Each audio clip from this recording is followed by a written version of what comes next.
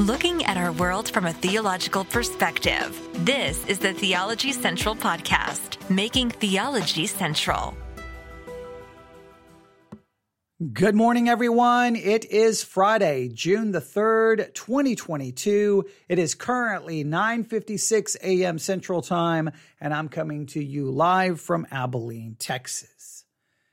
Now, I don't know about you, but I am excited. I don't know. Am I excited? I don't know. I don't know how you're feeling. And to be honest with you, I don't know how I am feeling. I guess I was going to say, this is the moment everyone was waiting for. This is the moment that everyone has had high, anticipation for this moment. And it has arrived, but that would be over dramatic. That would be hyperbolic, and it probably would not even be true. I don't know how many people have been anticipating this moment, but it is here, and I don't know how I feel about it because I'm a little I am a little worried because I have somewhat of a clue about what's getting ready to happen. I have a little bit of a clue what's getting ready to take place, and well, I'm a little worried about it, but hopefully this will be beneficial. All right. I know you're like, wait, what? If you haven't been listening, you're like, wait, what is going on? What's happening? Okay. If you remember, a news article was released telling us that the very popular devotional, Jesus Calling, has now sold over 40 million copies. When I saw the news article, I was like, wait, what? This devotional has sold over 40 million copies? Where have I been? Why was I not paying any attention to this? Why wasn't I the one going, hey guys, you better pay attention to this devotional because it's going to become very popular? I completely missed it, right? Which bothered me greatly. So I'm like, well, if it has sold over 40 million copies and it's basically now a brand, Jesus Calling is more than a devotional now, it is a brand.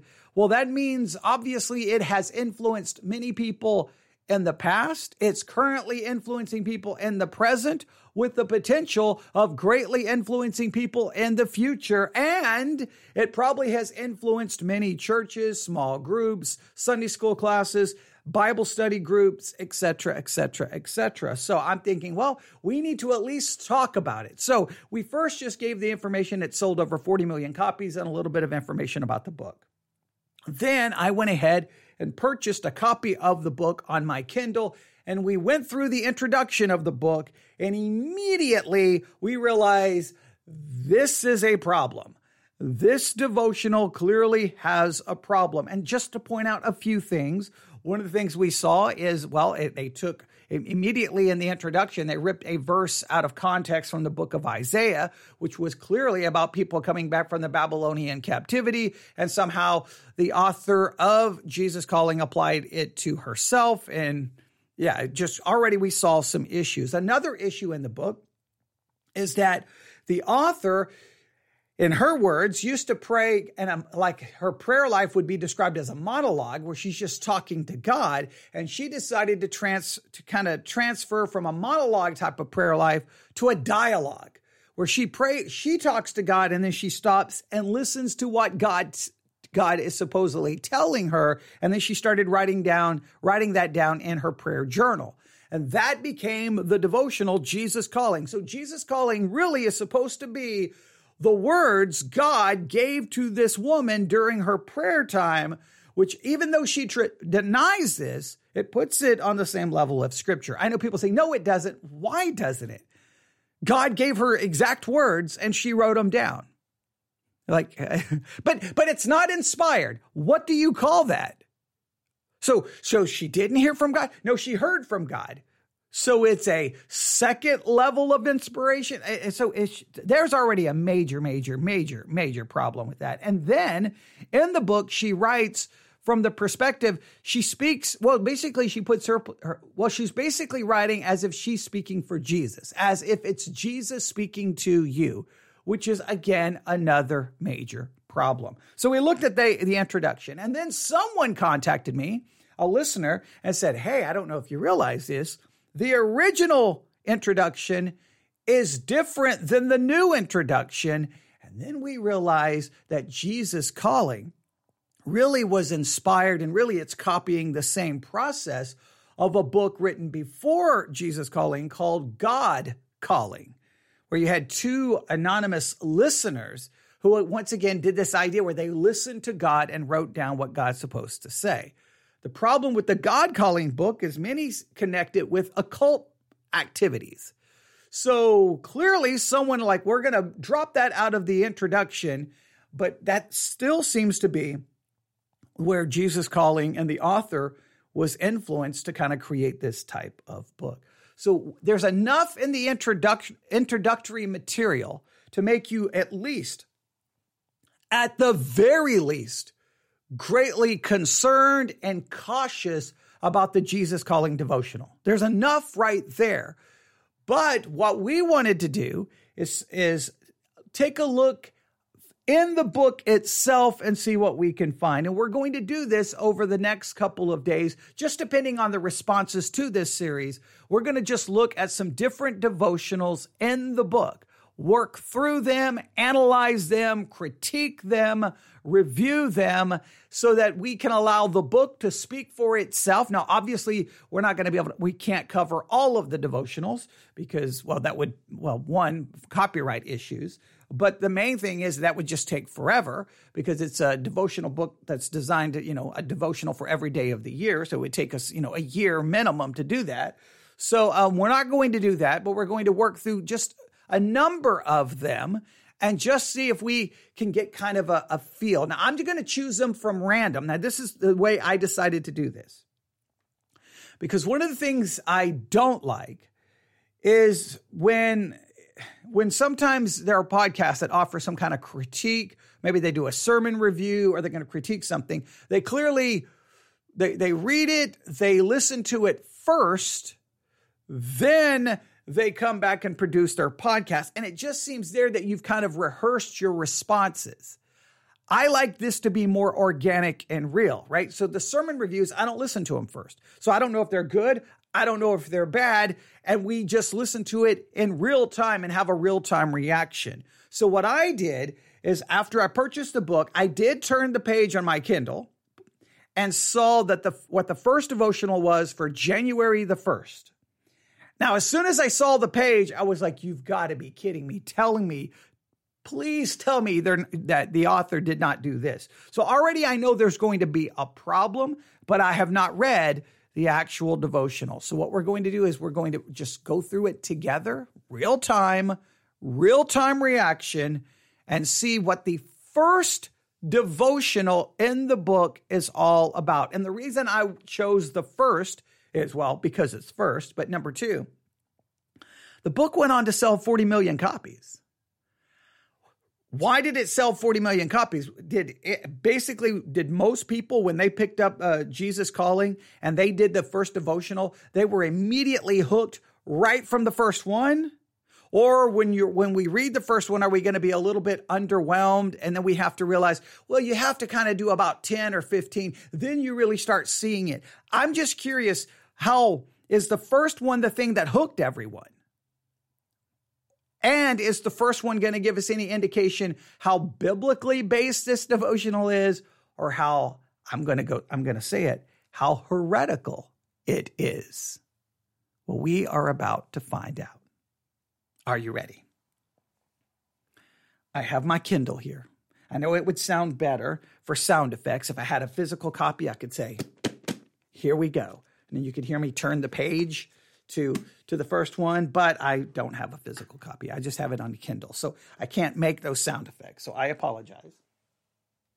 I'm dropping pencils all over the place because I have pencils, I have notebook, I have everything I need, but we're going to go through it. Now, as soon as you turn the page, at the very top, there's a hand reaching out. I'm assuming that's supposed to be the hand of Jesus. So Jesus is calling you. He's holding his hand for you, I guess, to take his hand. And I love to analyze and try to interpret symbolism, but that seems to be the whole devotional is called Jesus Calling. And in a sense, Jesus is holding out his hand, calling for you. So this devotional starts off with, hey, Jesus is calling you, take his hand, and let's go on a year-long walk with Jesus, listening to Jesus based off the introduction. He's going to speak to us, because he spoke to the author and she wrote it down. Right? Here we go. Then underneath that picture, it says January. And then underneath that, oh boy.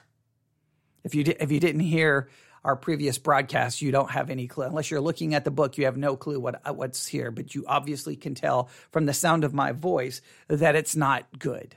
And it's not good. I hate to say it.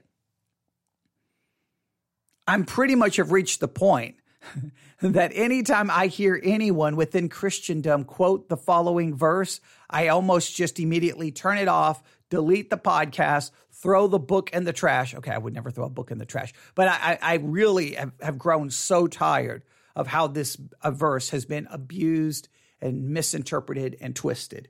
But here we go. January. I'm going to read it exactly as it is found in the devotional. I quote, "For I know the plans I have for you, declares the Lord. Plans to prosper you and not to harm you. Plans to give you hope and a future." Jeremiah 29:11. Now, if you have listened to me for any length of time, you know how upset I get about this verse because it is constantly ripped out of its context, constantly misapplied, constantly misinterpreted. And I've reached the point that I've just kind of grown completely tired of it. And here's the reason why. Look, there are things in the Bible that I am very aware are difficult to interpret, right? We spent hours and hours working on Matthew 24, and we still didn't answer everything. I'm aware that there are some passages where there's massive amounts of disagreement. It's so difficult to try to understand what the text is saying. You can make an argument to interpret it this way. You can make an argument to interpret it that way. And it's just the passage is just difficult. But I do not understand why there is any problem with Jeremiah 29:11. And here's the reason why. I'm just going to grab the Bible that I have right here next to me. All right. Jeremiah 29:11. All you have to do is just go back to verse 10. That's all you have to do. You just have to go back one verse and you read this. For this is what the Lord says. When 70 years for Babylon are complete, I will attend to you and will confirm my promise concerning you to restore you to this place. For I know the plans I have for you. This is the Lord's declaration. Plans for your well-being, not for disaster, to give you a future and a hope. Those are the words spoken to Judah, who's in Babylonian captivity. Those are not for you. Those are not for me. That has not. The only connection, the only application that we can take from that is when God makes a promise, he keeps his promise. He said they were going to be in captivity for 70 years. He keeps his promise, but he says he's going to restore them, and he did, and God does. So I can learn something about God, but I cannot take that promise and apply it to me.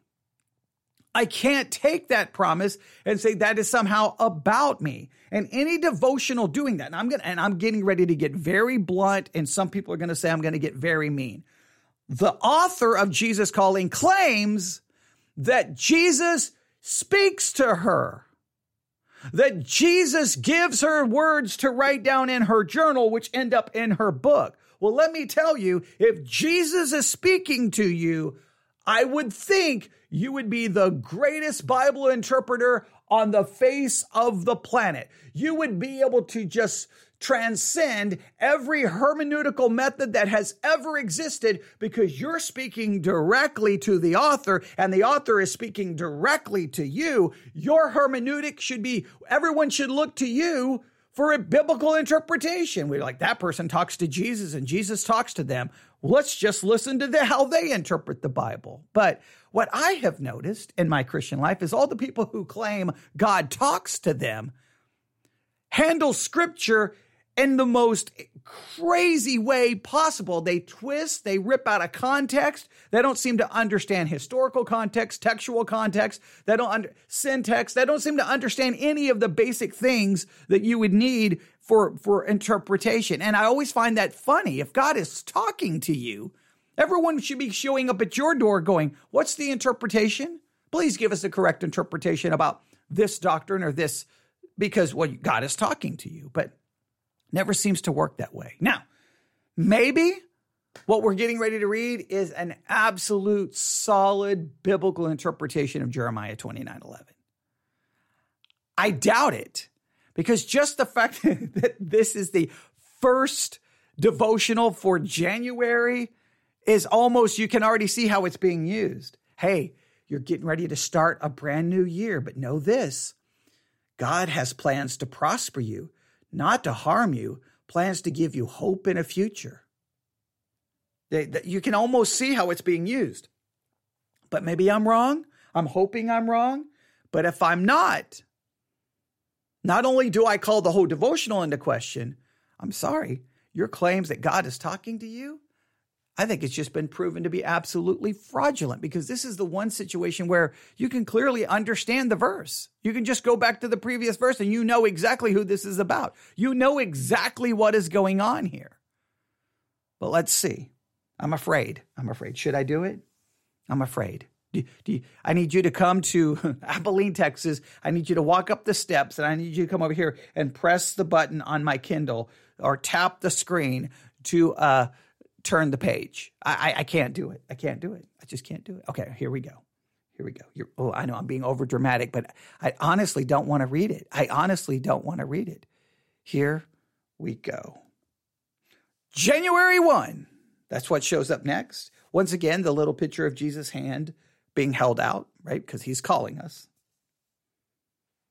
Now remember, this is written as if Jesus is speaking. It's written in the first person, right? That's the way this is written. This is what makes one of the things that just like, so it's almost like I'm supposedly reading the words of Jesus. I'm supposedly reading the words of God. And I don't understand how that doesn't bother people, because if it's Jesus talking and if you get it wrong, then that's blasphemous. You're putting words into the mouth of the eternal God. That should scare you to death. No one should ever do this, but here we go. Maybe I'm being too harsh. Come to me with a teachable spirit, eager to be changed. A close walk with me is a life of continual newness. Do not cling to old ways as you step into a new year. Instead, seek my face with an open mind, knowing that your journey with me involves being transformed by the renewing of your mind. As you focus your thoughts on me, be aware that I am fully attentive to you. I see you with a steady eye because my attention span is infinite. I know and understand you completely. My thoughts embrace you in everlasting love. I also know the plans I have for you, plans to prosper you and not to harm you, plans to give you hope and a future. Now, let me just stop right here and take a very deep breath.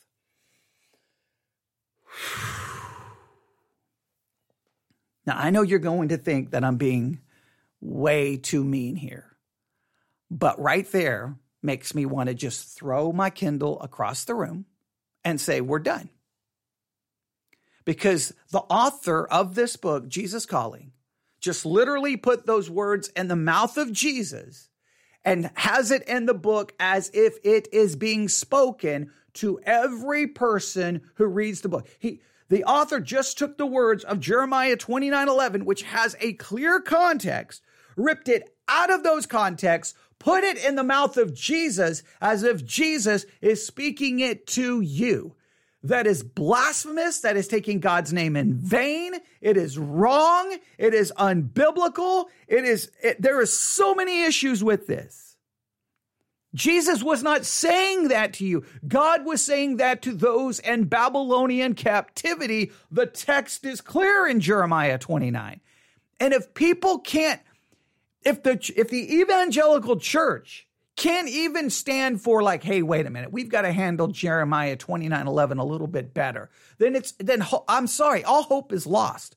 Then church is nothing more then Bible study is nothing more than making it say whatever you want it to say. And guess what? And I know I'm going to tick some people off, but that's okay. If the average evangelical church can do whatever they want with Jeremiah 29:11, then do not get mad when someone who's a part of the LGBTQ world decides that they're going to say that the Bible does not condemn homosexuality, that it actually celebrates it, and that it's actually okay. Don't get mad at them when they twist the scripture to their liking, when the evangelical world loves to take scripture and make it say whatever they want it to say and apply it however they want. It's open season. It's free. It's a game that anyone can play. I hate when we're like, how dare you twist God's word? How dare you make it say something it doesn't? Hey, Jeremiah 29:11, Jesus is saying that to you at the beginning of a brand new year. It's the same thing. Why is one wrong and one is acceptable? One is acceptable because, well, we don't have an issue with it.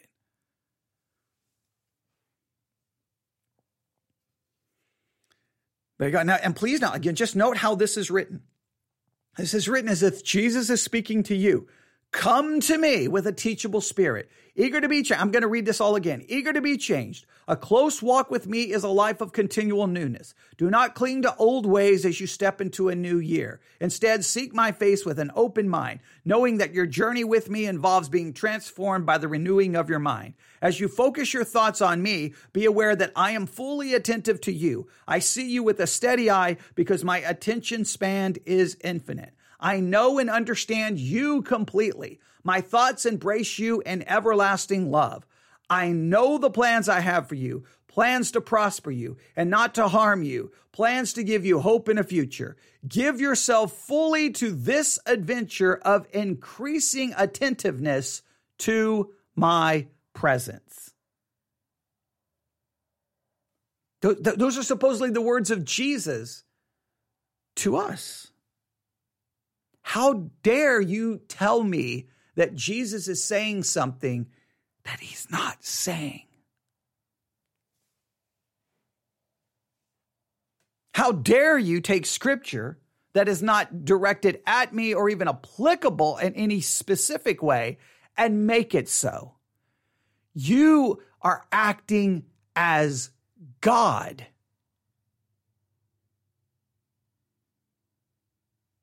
Devotional 1, to me, it completely disqualifies Jesus calling is even it's not acceptable. It disqualifies it from even being, it shouldn't even be on a book of a Christian bookstore or in a Christian, or should not be anywhere around Christianity. This is something other. Then they have this. You have said, seek my face. My heart says to you, okay, let me read this again. This is from the ESV. You have said, seek my face. My heart says to you, your face, Lord, do I seek. Then, do not conform any longer to the pattern of this world, but be transformed by the renewing of your mind. Then you will be able to test and approve what God's will is, his good and pleasing and perfect will. Then Jeremiah 29:11, for I know the plans I have for you, declared the Lord, plans to prosper you and not to harm you, plans to give you hope in a future. Jeremiah 29:11. And that's the first devotional.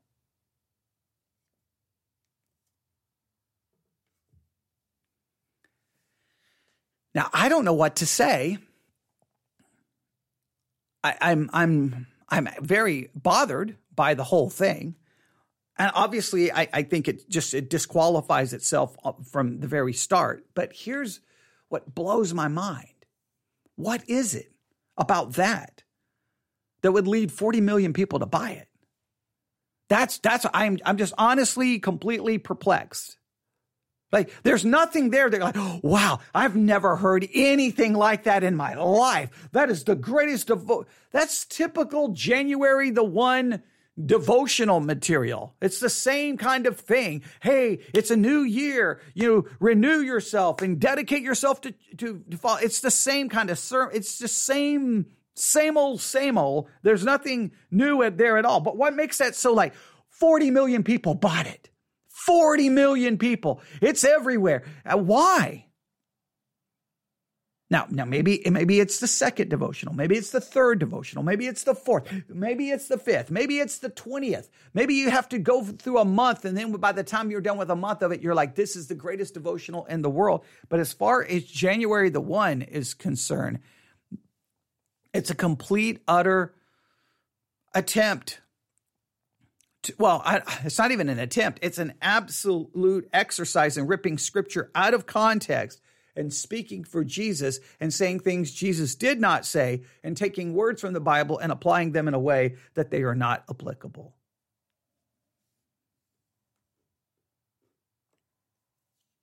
That is so much of the evangelical church today. I just find it funny.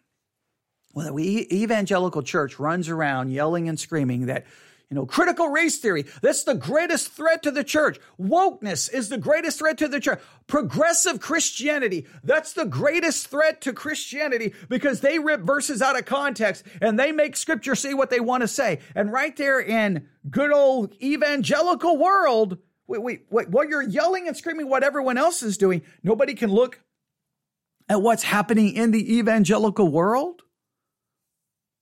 Maybe instead of yelling and screaming at the quote-unquote liberals, progressive, woke, critical race theory, we should just see that one of the most, I would say clearly one of the most influential devotionals in modern times, it sold 40 million copies. Jesus Calling is an absolute total train wreck of everything.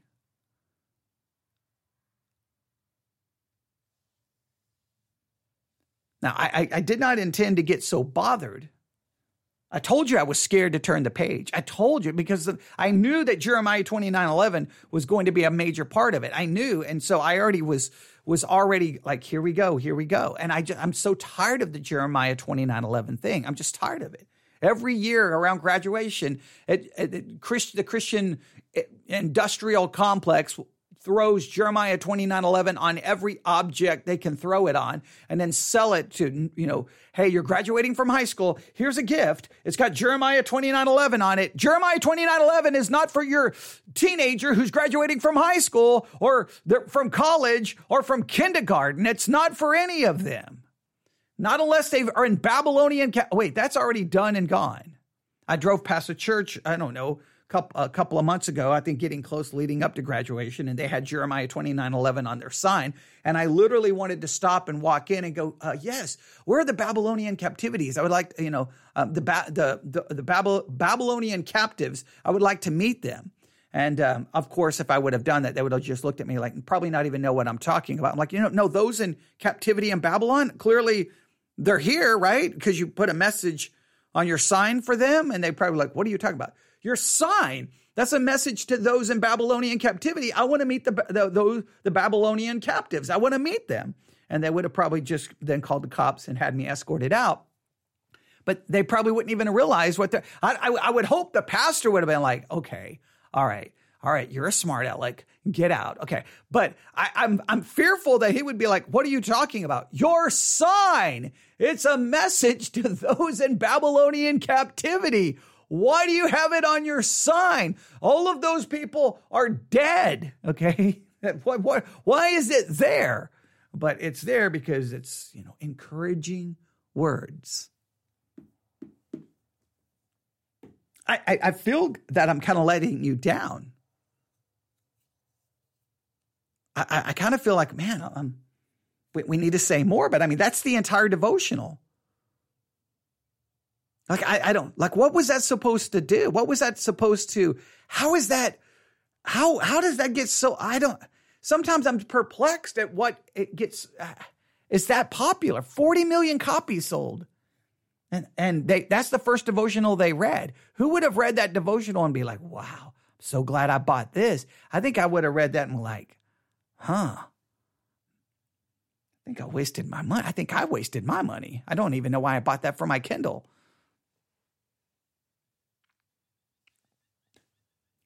There you have it. The Jesus Calling devotional is massively problematic.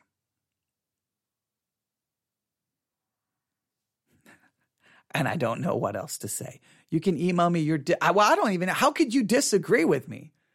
If I get emails of people disagreeing, I'm going to be utterly dumbfounded. How can anyone disagree with anything I've said? The author is writing as if Jesus is speaking these words. I'm sorry, Jesus isn't giving us any new revelation. We already have the word of God. It is sufficient. The author, if we read the original, remember, if we read the original introduction, the author of Jesus Calling said she wanted more than just scripture, which is utterly disturbing and frightening. So there's already a problem that she's writing as if it's Jesus speaking, which is a massive claim to be saying, here are the words Jesus gave me. But number two, Jesus himself doesn't seem to understand that Jeremiah 29:11 was the message to those in Babylonian captivity, which, I don't think that that's the case. I'm pretty sure Jesus knows what was going on there. So I'm going to call into question the author's claim that Jesus is speaking to her and clearly call into question her ability to handle the scripture in anything resembling a meaningful and correct way. And I don't think you should be using for devotional material written by someone who clearly indicates they don't have even a basic level of understanding and how to handle the scriptures. Now, I pray that at some point she would realize that. I would pray that someone close to her would say, hey, you do understand how to determine context, right? And hey, are you sure that's Jesus talking to you? Are you sure? Are you sure that's Jesus talking to you? Are you sure? Yeah, I'm throwing my pencil. But you know what? Whatever I say is going to be irrelevant. They're going to sell 1 million more copies. They're going to continue to produce books in their series of the Jesus Calling brand. And people are going to make money. And people are going to be influenced. But once again, it's moving them away from any kind of meaningful understanding of Scripture. That's the problem within the evangelical world. That's the problem people should be bothered by. Not everyone running around screaming about how critical race theory is going to destroy us. That's the issue. Or the Great Reset. Let's say about 1 a.m., maybe it may have been about 2 a.m. this morning, listening to a Christian podcast, and it was the Great Reset. The Great Reset. That's what the church needs to be worried about. The Great Reset. This economic Great Reset. It's gonna destroy capitalism. It's about woke liberal, and it's like, really, that's the problem the church should be concerned about. But in the meantime, 40 million people have bought a devotional that completely is theologically a mess. But hey, we're not worried about that. We're worried about the Great Reset. We're worried about Build Back Better. We're worried about Joe Biden. We're worried about that. We're worried about culture wars, not the total destruction of biblical Christianity that's happening from within evangelicalism. All right, we'll stop right there. Everyone have a great day. God bless.